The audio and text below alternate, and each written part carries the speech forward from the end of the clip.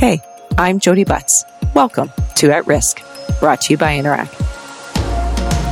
Whether they involve toddlers or nuclear power plants, meltdowns reveal so much about our dependencies, our vulnerabilities, and our character. This is in part why Emily St. John Mandel's two most recent novels draw us in so deeply and leave us thinking about them long after we've put them down. Station 11 follows the survivors of a flu pandemic. It was a finalist for a National Book Award and the PEN/Faulkner Award.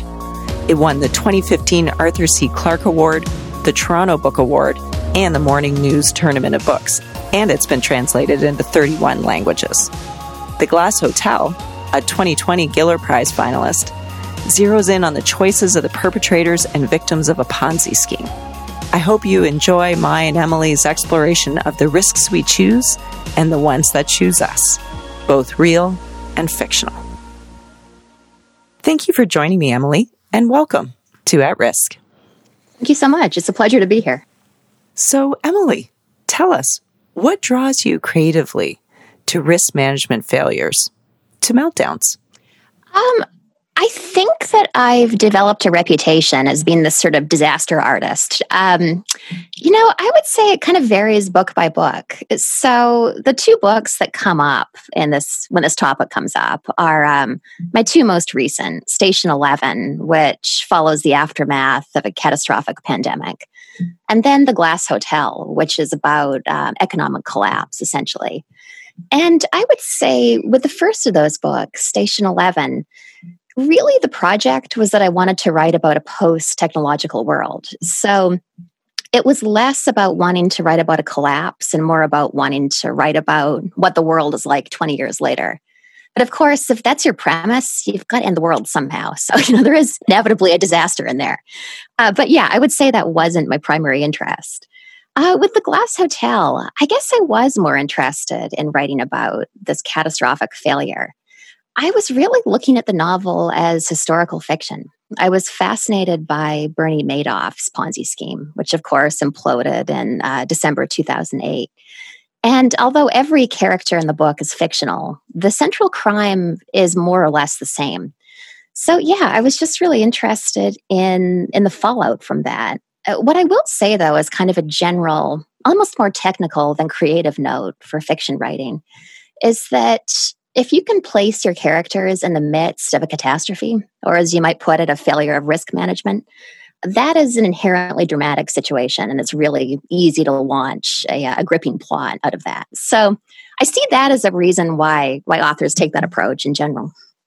And those challenging circumstances, when things you've relied on are no longer reliable, they bring out character, right? Exactly. Yeah. It's such a cliche to say there's no test of character like hardship, but it happens to be true. So, yeah, you see that both in fiction and in life, I would say. The other thing I also thought about was, in many ways, The Glass Hotel and Station 11 were about the risks of being an artist. Mm-hmm. The potential for violence, the risk of being forgotten, the financial risks. Right. Except for Paul. Paul in The Glass Hotel, against all odds, right, is the artist who finds his moment. What were you trying to say about the life of an artist? Right. So there's a lot to unpack there. Something that is hard to express without sounding really self-deprecating is that I think there's an incredible element of randomness in artistic success. I say that not to put down any of my own books. I absolutely stand behind them.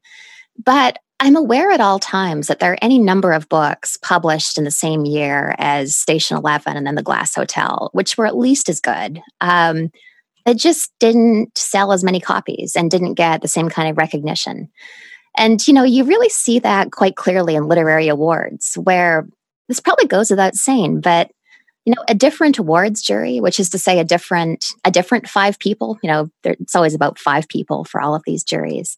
A different 5 people would have picked a completely different long list and a completely different short list and a completely different winner. So I don't know, I guess with having Paul be the one character who, you know, there's no way of saying that he deserves it in any way. No, there's no kind of moral component to it at all. He's kind of objectively awful. But yeah, you're right. He is the one who experiences artistic success. I suppose it's some commentary on just the randomness of it. It's not the best person who's the most successful. It's not even the best artist. It's not always the most talented. It's the person whose work is in front of the right people at the right time. So there's just incredible luck involved in all of that. And then to go to the earlier part of your question about the financial perils, I suppose, of being an artist. I went to school for contemporary dance, and that was a great preparation for being a writer. Because, if you think that a writing career is precarious, if I blow out my knee, I'll still be a writer. But dancers can't always say the same thing. It's just a much higher risk career, I would say. So, I think that was really good preparation. And, I think the reality is we'll all be forgotten. That's just kind of part of the human condition. And I think most artists will not make enough money to do art full time. And you just kind of have to, accept that. Yeah. And of course, there's also the risk of being misinterpreted, right? There's not winning the prize, and then there's your work getting misinterpreted into something that you didn't intend it to be. Yeah, absolutely. And, I suppose the ultimate horror story in that regard is Nietzsche. And I'm by no means an expert on his work, but I think it was his sister who bent his work into this sort of horribly anti-Semitic interpretation that he never intended. So, that's kind of a nightmare scenario. But the question of interpretation is kind of interesting because I do sometimes read reviews of my work where the conclusion they drew is not actually necessarily what I intended. And I'm kind of fine with that. So far it hasn't been some sort of like horrible Nietzschean awful misinterpretation, but you'll come across sentences like Mandel's project is clearly X. And I'm like, okay, I guess I could see that. So, I think everyone kind of reads a different book because of course you bring your own experiences to it. Oh, absolutely. When I picked up Station 11 because someone recommended it to me, because they knew I had worked at Mount Sinai Hospital in Toronto, they were like, you must be into this. And I'm like, well, not in real life, but yes, for fiction. You're like, not so much. Were you there during SARS? Yes, at the tail end of SARS and then through H1N1. Right, okay. It continues to be something that I think about quite a lot. But in addition, Station 11, when the lockdown first happened, I had two memories of that book that really kind of haunted me through the initial period. One was when the plane stopped flying. It was a punch in the gut because it reminded me, of course, of Air Gardia. Right, okay. But the other thing, the more profound thing, and quite frankly, the kind of concern that still haunts me to a certain extent to this day is everything happens pretty rapidly in Station 11. The Georgia flu rips through the population with such efficiency. And then civilization and all the services that go along with that, they slightly more slowly dropped off as the population dwindled. Mm-hmm. And I sometimes, in my, darker, more fearful moments, I always ask myself, is this happening right now? Right. Like, as each business closes, are we not having a less rapid loss of civilization? Is it more like the Earth's orbit where you don't realize you're spinning, but nevertheless we're spinning and we are losing things? Right.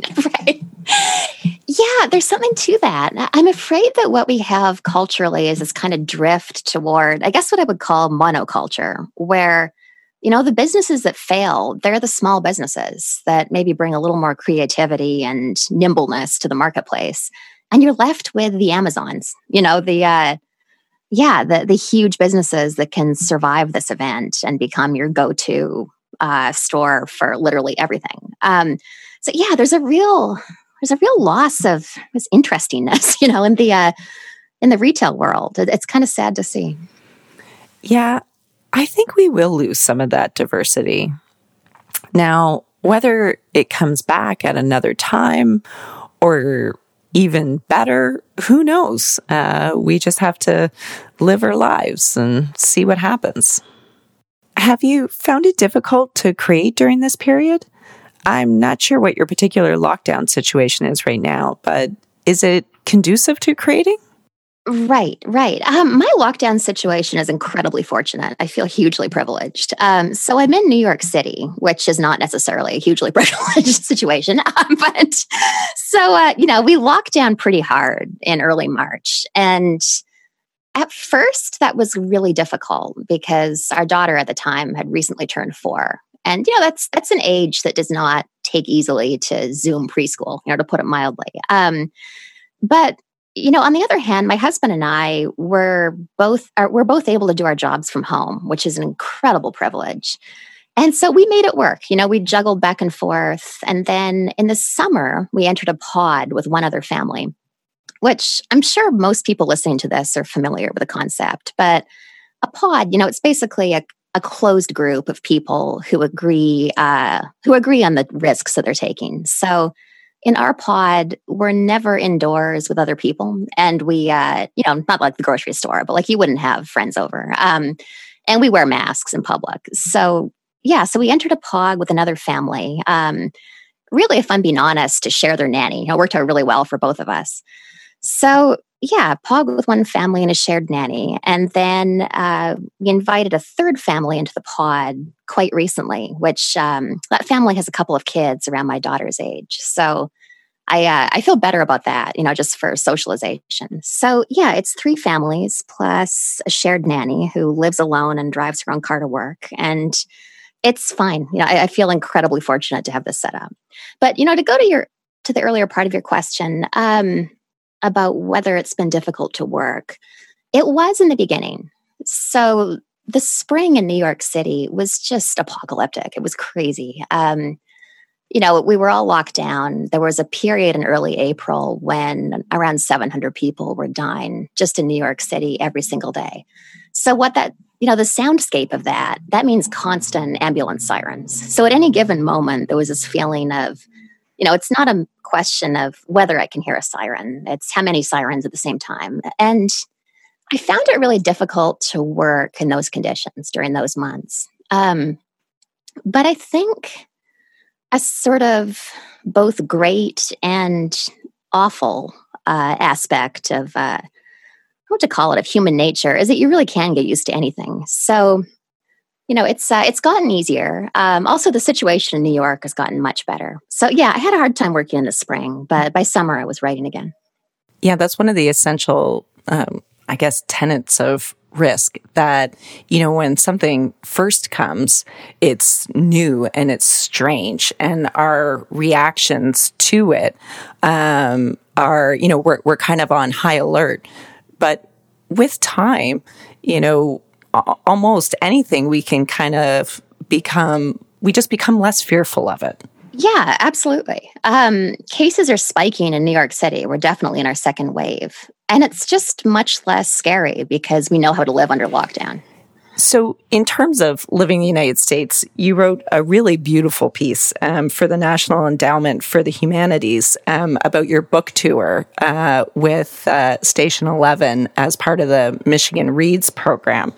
And you talked about that there's sort of certain difficulties in adopting to life in the United States as a Canadian. How have your thoughts on those difficulties changed through the Trump era and then through the extreme situation of a pandemic in the Trump era? Right. So what I was talking about at the time I wrote the piece, which was about 2015, I was... the 2 things that always trip me up about American culture, and just for context, I lived in Canada till I was 22. I was born and raised there. So I've been in the United States for most of my adult life at this point, but I will never get used to the healthcare situation or gun culture. And, the gun culture thing, I should say, it's very geographically specific. Something I love about New York City is that guns are just not really a thing. People don't own guns as a matter of course. But of course, that's not true in other parts of the country, including Michigan, where I traveled so much around the time I wrote that piece. So yeah, my experience in Michigan is I saw a guy walk into the diner where I was eating lunch with a handgun in his belt. And because I wasn't raised in gun culture, my first thought was, we're all going to die. Whereas that's actually a pretty normal occurrence in an open carry state, as Michigan is. So, yeah, that's a cultural sort of hiccup that I used to run into all the time. I think that the situation of living in the United States was really beautifully summed up by a fellow Canadian author, Omar Ellicott. And he wrote a wonderful novel a few years ago called American War, which I highly recommend, by the way. It's a great book. I interviewed him at a bookstore in Brooklyn, and we got to talking about the condition of being a Canadian living in the United States. And what we have in common is that we both feel incredible gratitude for the opportunities we've had in this country. There is a lot of opportunity here. But what Omar said about it, he said, the thing with the United States is there's no ceiling and there's no floor. And that just resonated with me so much. And I think it's something that's kind of been exposed to the world with the COVID situation, which is that, there's just no floor here. Americans are kind of on their own in a way I feel that Canadians maybe aren't. It's a much more individualistic society. There's just a lot of kind of winging it and hustling and trying to get by. And that's just been so terribly exposed by the pandemic. And then I would say terribly exacerbated by the Trump administration, which very clearly has never had a plan. So, the situation we're dealing with in New York City at the moment is schools are about to close because numbers are spiking. It would make more sense morally and epidemiologically to end indoor dining.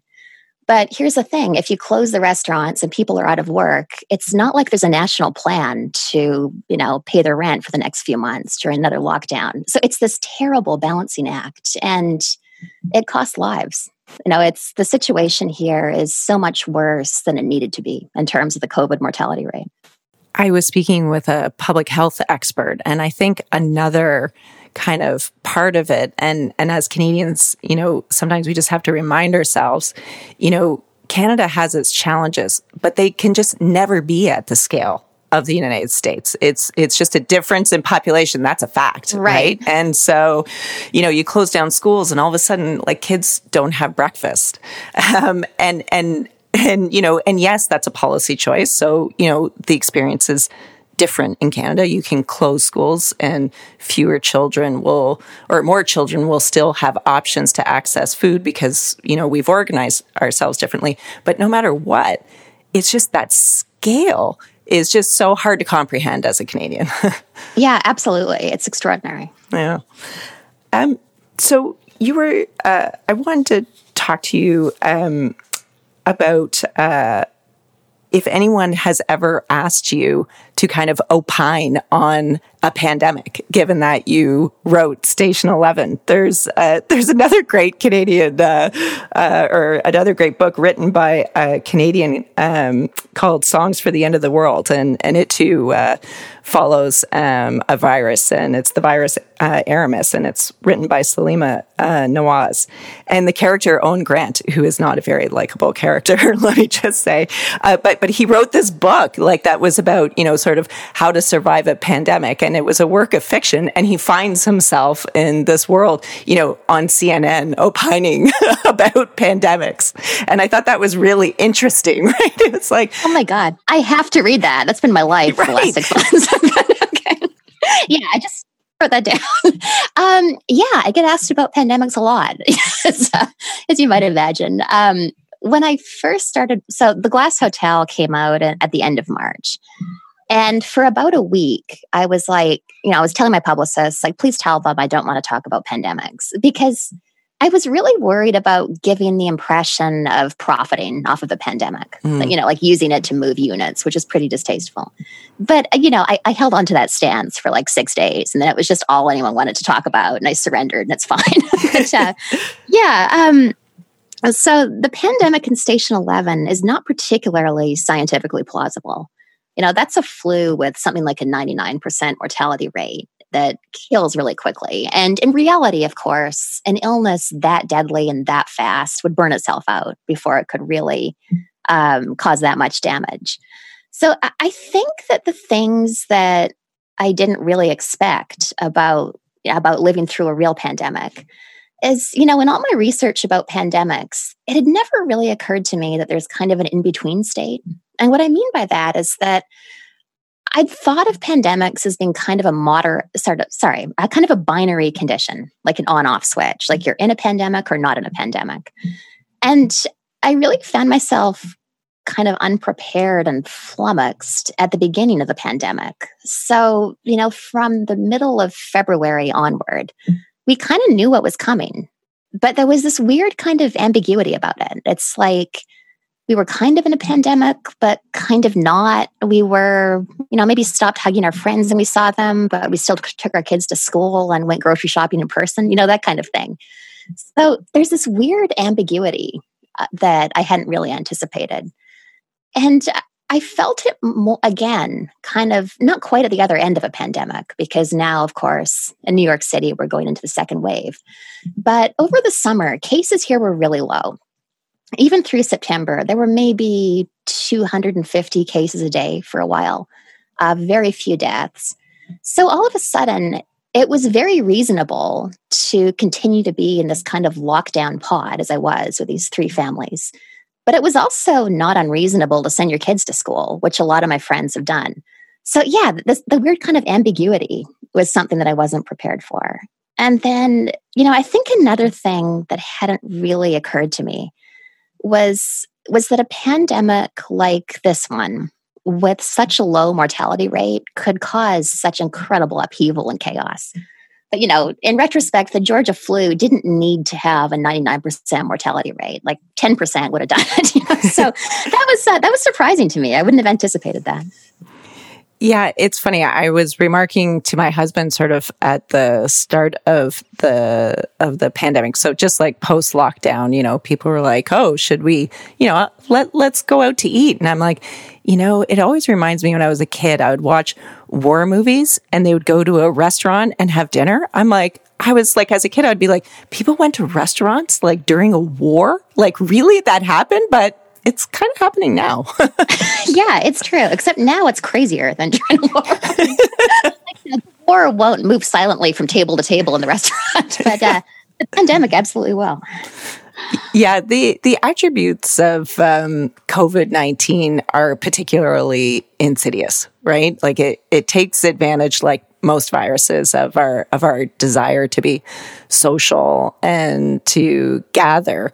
But, because of how long it takes for symptoms to onset, and the fact that there is a much smaller number of people who kind of remain asymptomatic, it's a much more covert actor than something like, Ebola, right?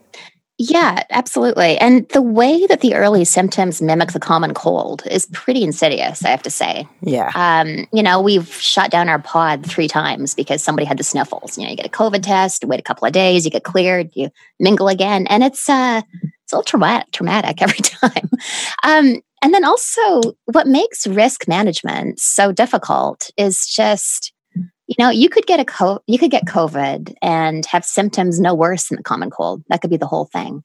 Or you could die. Yeah. So it's like, it makes it really hard to make any kind of a determination about what risks are reasonable.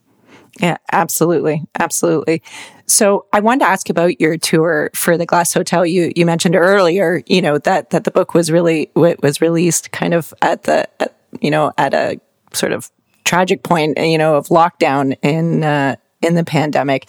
You called your tour for Station 11, the year of numbered rooms. Well, yeah. What would you call this tour? The weeks of Zoom calls, I guess. Yeah. Station 11 was 114 events in 7 countries over a year and a half. Like, it was epic. And then actually, I kept on doing paid lectures and onstage conversations for Station 11 under the umbrella of the Big Read program run by the National Endowment for the Arts down here. So I was still traveling for Station 11 right up until the pandemic. I canceled a lecture on March 12th. So yes, I did so much traveling for Station 11. And for the Glass Hotel, I had a 25 city tour on the calendar. It was going to be another sort of epic tour. But yeah, we canceled most of the tour, my publicist and I guess like the second week of March. We were like, okay, this just isn't happening. Let's cancel through the middle of April, which in retrospect, I don't know what we thought would be different by the middle of April, but no one knew anything. I was going to say, we all did. Yeah, exactly. Yeah. So, it was just this process of dismantling this really complicated tour, kind of one country and one city at a time. So the way it played out was for a period of, I want to say about 3 weeks or so, I would have these Zoom events almost every night and then interviews during the day. And I have to say, it was way less weird than I expected. I thought it would be this kind of alienating, impersonal thing, talking to people on my computer. But A, you can get used to anything. And B, it was actually really nice having that human connection during, the most hardcore period of lockdown when I wasn't even really leaving my house and terrace. And and I have to say also, it's such a huge privilege to be able to tour, but that doesn't mean it's easy to be away from the people you love. So that was actually a silver lining of the pandemic, was that instead of being out on the road for 7 weeks away from my 4-year-old, I got to put her to bed and then go do a Zoom call. So that was nice. Vincent's grandmother gives her a camera after her mother dies in a suspicious drowning incident, and she says to her, and of course I'm paraphrasing, but that sometimes it's nice to use the camera lens to create a distance between yourself and the world. I sometimes think Zoom is a little bit like that. Right, definitely. Yeah. I like how in Zoom calls, you have this window into a person's home, but only the tidiest, most together part of a person's home. Like the rest of it is probably total chaos. You just get the Zoom background. Well, unless people wander in, or your dog, or... Right. Yeah, exactly. That can happen. Those are some of my my most favorite kind of pandemic incidents when people, share them on Twitter because they're just so human, right? Absolutely, yeah. Yeah, my daughter was crashing every single one of my events during my book tour, and I kind of loved it. It was really nice having her there. It is, right? It's like, and you're human, right? You're an author, but you're a mother, and...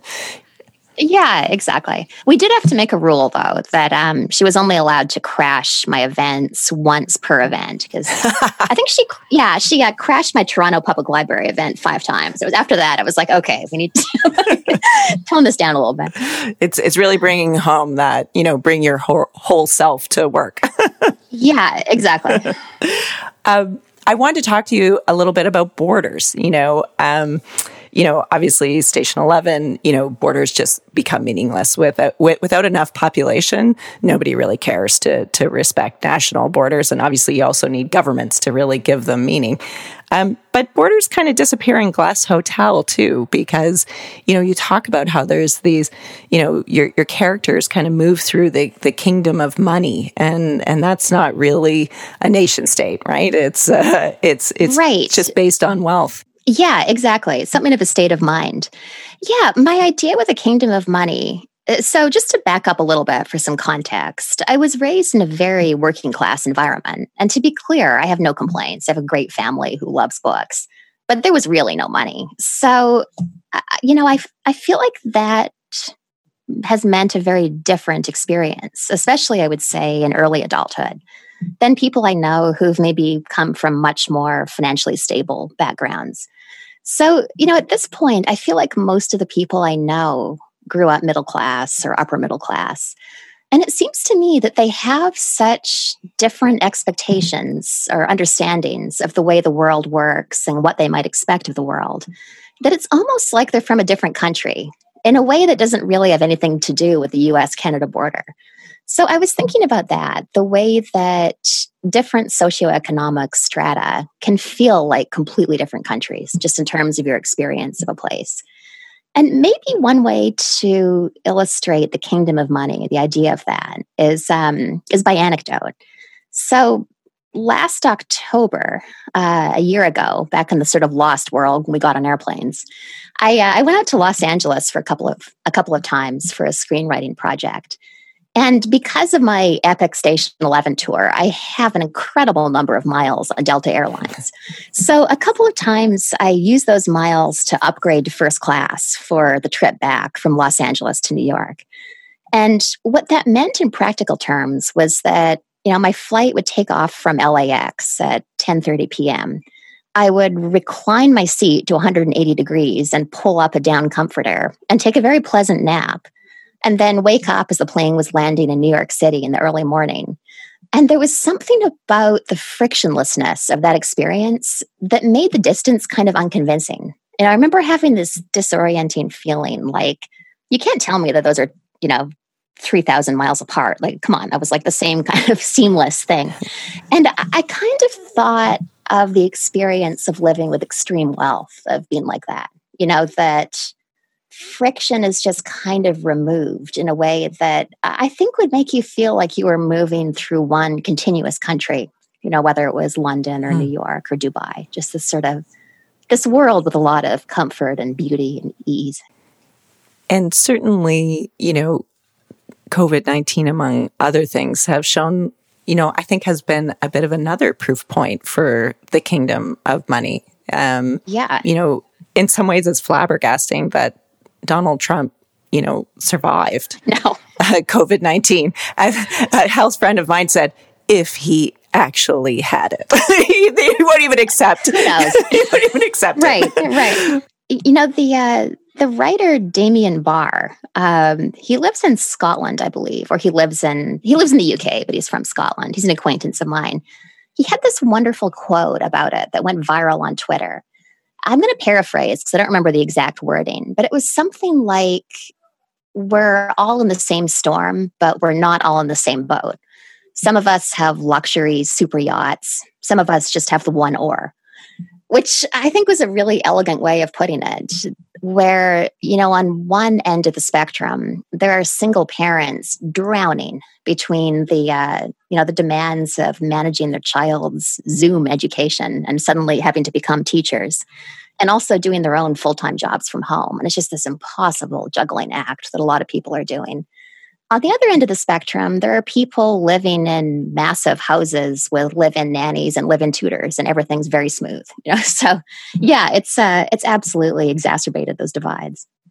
A friend reminded me to reread the opening scene of The Tempest, because there's obviously the shipwreck that leads to the encounter with Prospero, but the whole discussion in that opening scene is, about how to take care of the king and, the different reactions of the sailors. And I was like, oh, wow, I'd never thought of it that way, but it really kind of breathed new life into that opening scene. Yeah, that's really interesting. I'll have to look at that again. Yeah, I did too. I had to kind of go back and reread it. And I was like, oh, wow, okay, yes. Right. In terms of... I have to ask this just as a fan. Was there any part when you were writing The Glass Hotel, did you think of it at all as a companion to Station 11?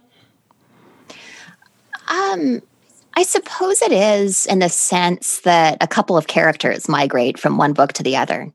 But I really see those books as taking place in parallel universes. So I want people to read The Glass Hotel secure in the assurance that the flu isn't coming. It's not like the years right before the Station 11 pandemic. It's kind of a different world. But yeah, I think they might be interesting to read side by side, because it is they're kind of different reflections on the same people.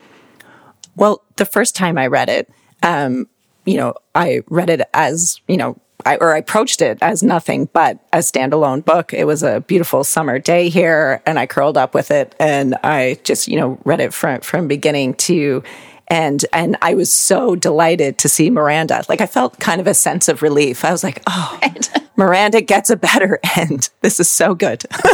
Yeah, it's nice to imagine that alternate universe where it turns out okay for the fictional characters. And then in preparation for speaking with you today, I read both books again. And of course, circumstance drives our thinking so often. But it did strike me, it's like, yes, survival is insufficient. It almost seemed like, in some ways, Glass Hotel is a bit of a proof point for that. Right. That's interesting. Yeah. In the Glass Hotel, Vincent's video habit, I don't know what else to call it. She's this video artist who does these kind of impressionistic 5-minute videos. It's kind of an act that has to do with appreciating beauty. I think, it heightens her experience of the world. And, it was interesting. We were talking a moment ago about, the way a fictional pandemic might or might not prepare a person for the real thing. It has been really nice, I have to say, to see people turning to books during a real pandemic. So, I kind of thought of that Star Trek line, survival is insufficient, when I started going to the website of my favorite independent bookstore, and there was a little note that said, due to the volume of orders, your shipment might be delayed. It was like, that's wonderful. Oh, good. I'm glad I'm not the only one who's turning to art at the moment. In a review of The Glass Hotel by Ruth Franklin, it appeared in The Atlantic. She had this wonderful line. She was talking about all the different sort of the primary universe that the characters occupy, but many of the characters kind of think about alternatives for themselves. And she wrote, sometimes we choose to plunge into a different world, and sometimes a different world chooses us. And I thought, that's pretty profound, and for sure something I take away from Glass Hotel. And that's something I take away from our current moment in the pandemic. I was kind of thinking about this the other day. I was out for a walk with my daughter. We're taking this epic hike to get to her favorite playground. And, you have a lot of time to think on long walks. And what I was thinking about is that really up until the pandemic, I traveled all the time. And it was just this life of airports and hotel rooms and meeting new people and delivering the lecture and going back to the hotel and back to the airport. And it just never occurred to me that would end, and that there would be a life where I barely leave my neighborhood. And if I leave my neighborhood, it's usually on foot. So, we've all been chosen by this strange new world that we wouldn't have imagined even 9 months ago. Yes. And, I think, in many ways, just to bring the conversation back to risk a little bit, I think that is the lesson of risk too. Like, optimally, you actually choose the risks you take on. You choose to be an artist. You choose to go skydiving, whatever those risks may be. But of course, we don't always get to choose the risks we encounter. Yeah, absolutely. But then, of course, the sort of the other side of that is that you choose the risks within this kind of broader framework of risk. Where this is something I've been thinking about today, because my daughter's nanny, who we share with another family, she came down with cold symptoms 48 hours ago. And, of course, that kind of brings up all of the risk, sort of the thinking about risk that we've been dealing with for months, where it's kind of risky to be in a pod with 11 people, which is the total number of children and adults who I associate with. But they're also kind of what's saving my sanity during the pandemic. So making those calculations. Well, is it actually safe to be with any other people? And of course, the answer is any number of other people. It exponentially increases your risk. But you have to make that trade-off, if you're a kid, to be socialized and to retain some semblance of sanity in 2020. So, these are the equations we're all dealing with. Yeah. And she tested negative, by the way. Oh, good. Yeah. We've been through a couple of tests ourselves. So I have 2 kids. And so, we have people who sometimes come into the house too. So, it's the little micro decisions that I think are quite exhausting. So when people talk about pandemic fatigue, and I think this is a lesson at risk too, trying to remember like, okay, well, what is our purpose? Our purpose in life isn't to not get COVID. Right. Our purpose is something else. And so that's why, it can make sense to send your kids to school or join a pod. Yeah, absolutely. And, so much depends on the individual. Where, my daughter was really happy to be home with us when school ended, which kind of surprised me because she also loved school. But, anecdotally, I've heard about other kids who were really not doing well. Like their mental health was really suffering from being away from school. And if I had one of those kids, absolutely, I'd send her back. I feel lucky that I didn't have to. Two pieces of art I often think about at the beginning of the pandemic. And by the way, this caused me to kind of take a step back and reassess. But the movie that haunted me was The Others. Stars Nicole Kidman. It's a horror film, but in the movie, her children suffer from a condition where they're allergic to sunlight. So she's right. So she's constantly. I was just thinking of that movie. It's so great. Yeah. It's so great, but it's so haunting. The constant closing and locking of the doors, and there was a point where I was scrubbing our doorknobs, and I was like, okay, I just got to take a step back here. Yeah. I know. And it becomes so claustrophobic in that movie, the darkness and little pools of lamplight and closed doors and shut in rooms. And yeah, there's absolutely a parallel there to pandemic life, especially at the beginning of the pandemic where we just didn't know that much about how it spread. So yeah, you're saying that reminded me, it's been months since I washed down the doorknobs with alcohol, but that used to be a daily routine. Yeah, exactly. And then the other piece that I often think about in a variety of contexts, and I won't be able to recall the whole poem, but the William Carlos Williams poem, So Much Depends on a Red Wheelbarrow. And there are so many red wheelbarrows, and some of them have been taken away, and some of them continue to be, the fulcrum that so much rests on. Yeah, absolutely. Thank you so much for speaking with me. Thank you so much for sharing your insights about your books and for sharing your books with the world. I'm super grateful to have had this opportunity to speak with you, Emily. Well, thank you. I enjoyed it so much. Thanks for interviewing me.